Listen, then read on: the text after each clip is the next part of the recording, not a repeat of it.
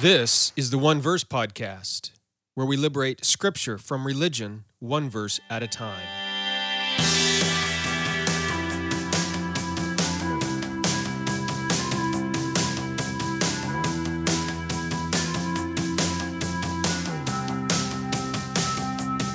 Well, hello there. It's Jeremy Myers, and you are listening to the One Verse Podcast.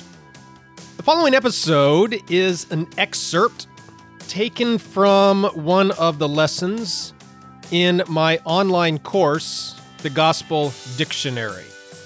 In case you aren't aware of it, I have an online discipleship group, and one of the main things I do in this discipleship group is teach online courses. I think there's about 10 courses available now for people in the discipleship group, and one of these courses is the Gospel Dictionary. The Gospel Dictionary looks at 52 keywords of the gospel. When it's all said and done, there might be a few additional words as well, and contains, so far, about 100 hours of teaching, and I'm only about halfway through. So this podcast episode is an excerpt from just one of the lessons in that dictionary course. Now, if you want to take that course, you have to be part of the discipleship group, and you can do that by going to redeeminggod.com/join. Learn more there and join up there. So I look forward to seeing you there inside the discipleship group and taking this course.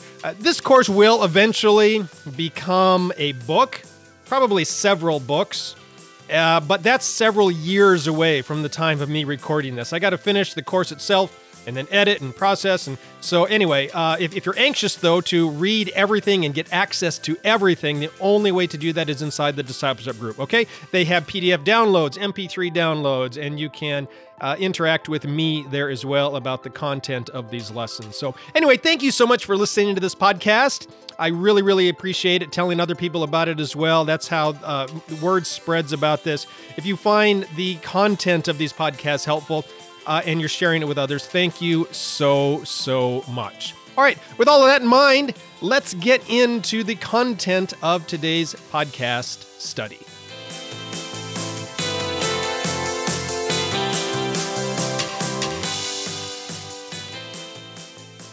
We have a similar passage in Matthew 13, 22 through 24.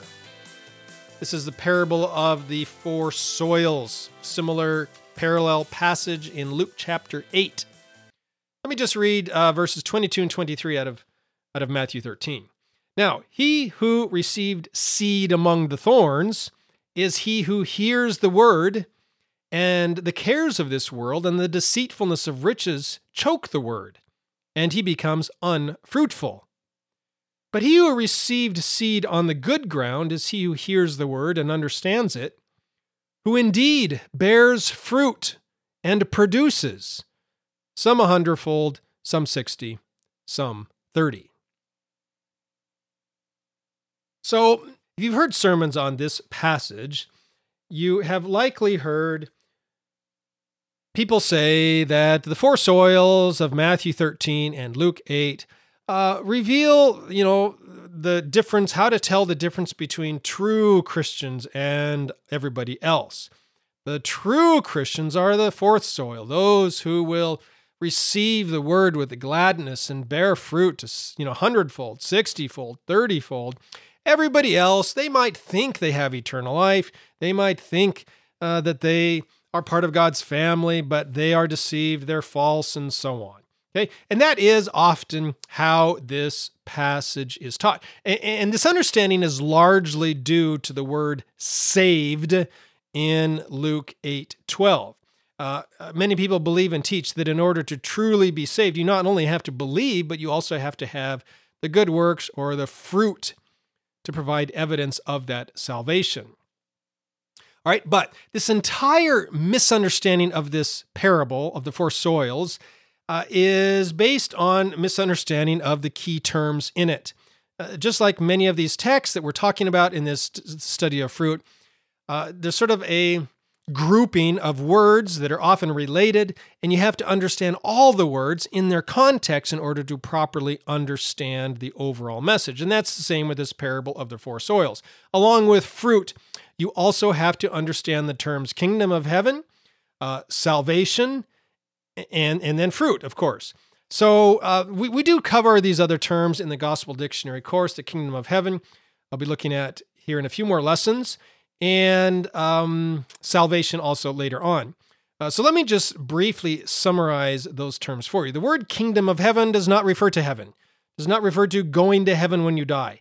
The Kingdom of Heaven, the term, refers to the rule and reign of God here and now on this earth in your life.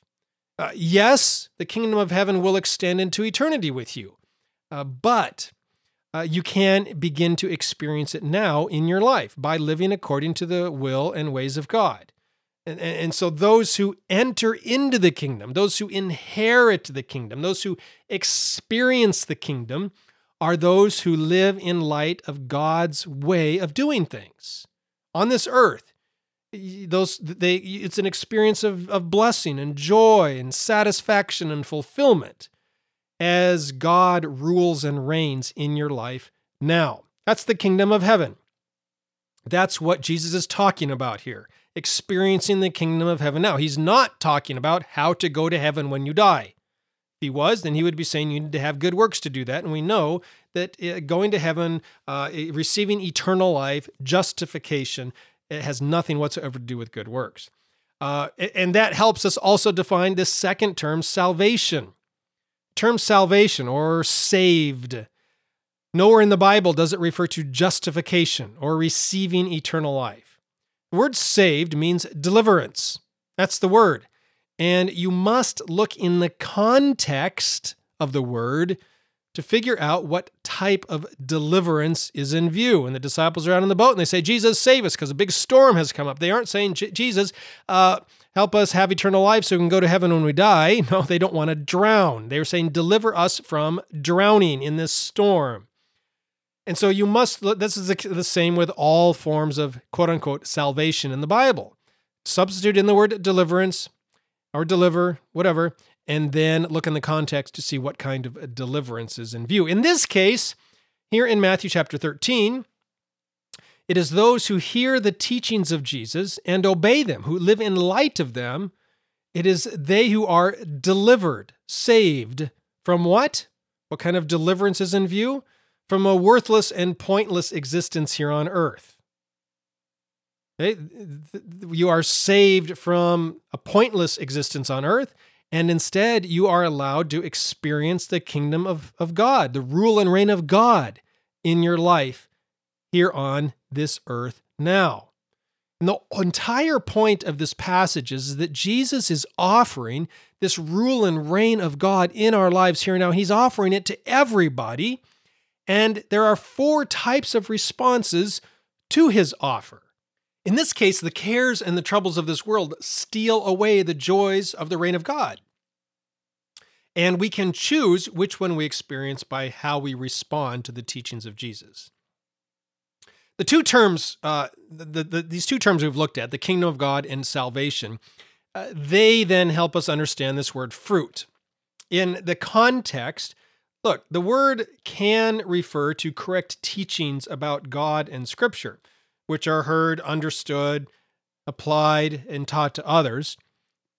This is one of those texts where the word fruit can also refer to good works, specifically the life of fulfillment and joy that comes from following God's instructions on how to live. And we know that the Bible, the Word of God, contains instructions on how to live and to live the best life possible.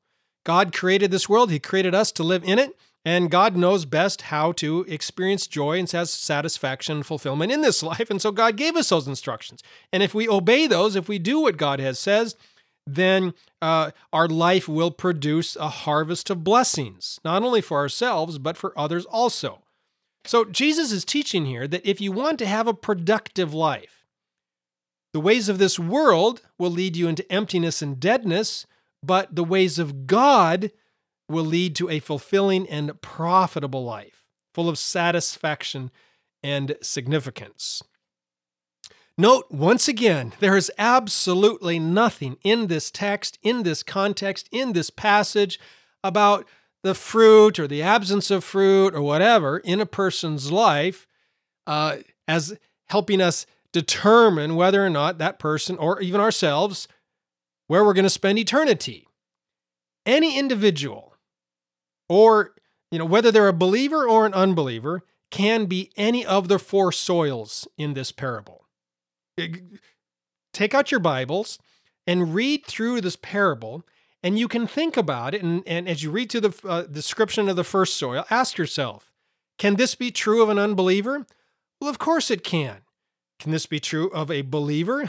Well, yes, that's true too. And that's true with all four soils.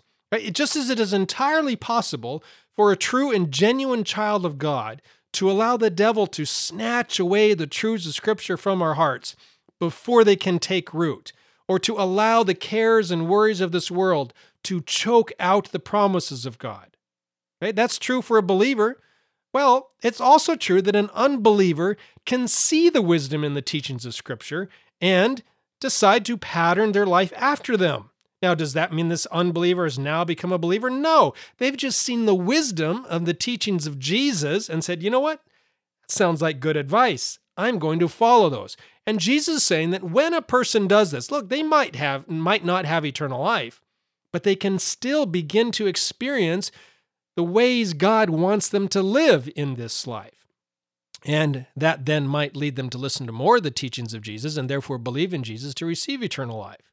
The point is, this parable has nothing whatsoever to do with how to determine whether or not someone has eternal life. It instead describes the four possible ways that any person, whether they're a believer or an unbeliever, any person might respond to the teachings of Scripture. All right, so in this context then, fruit, it can refer to good works. But even when it does, these good works cannot be used to determine whether or not a person has eternal life. Yes, they might be helpful to determine whether or not a person is following the teachings of Scripture.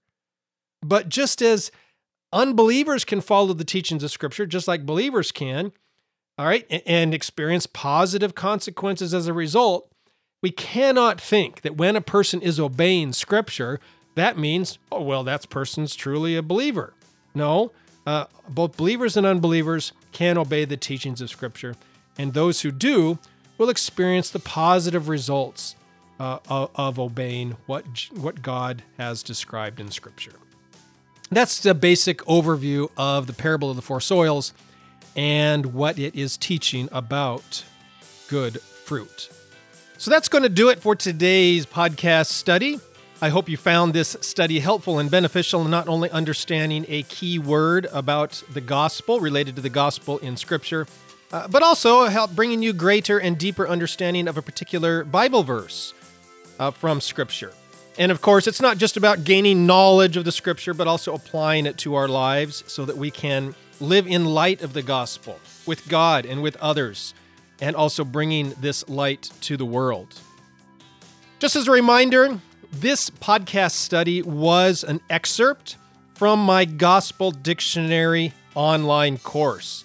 This course looks at 52 keywords of the gospel and hundreds of Bible passages about the gospel. And it is available. The only way to take this course is by joining my online discipleship group.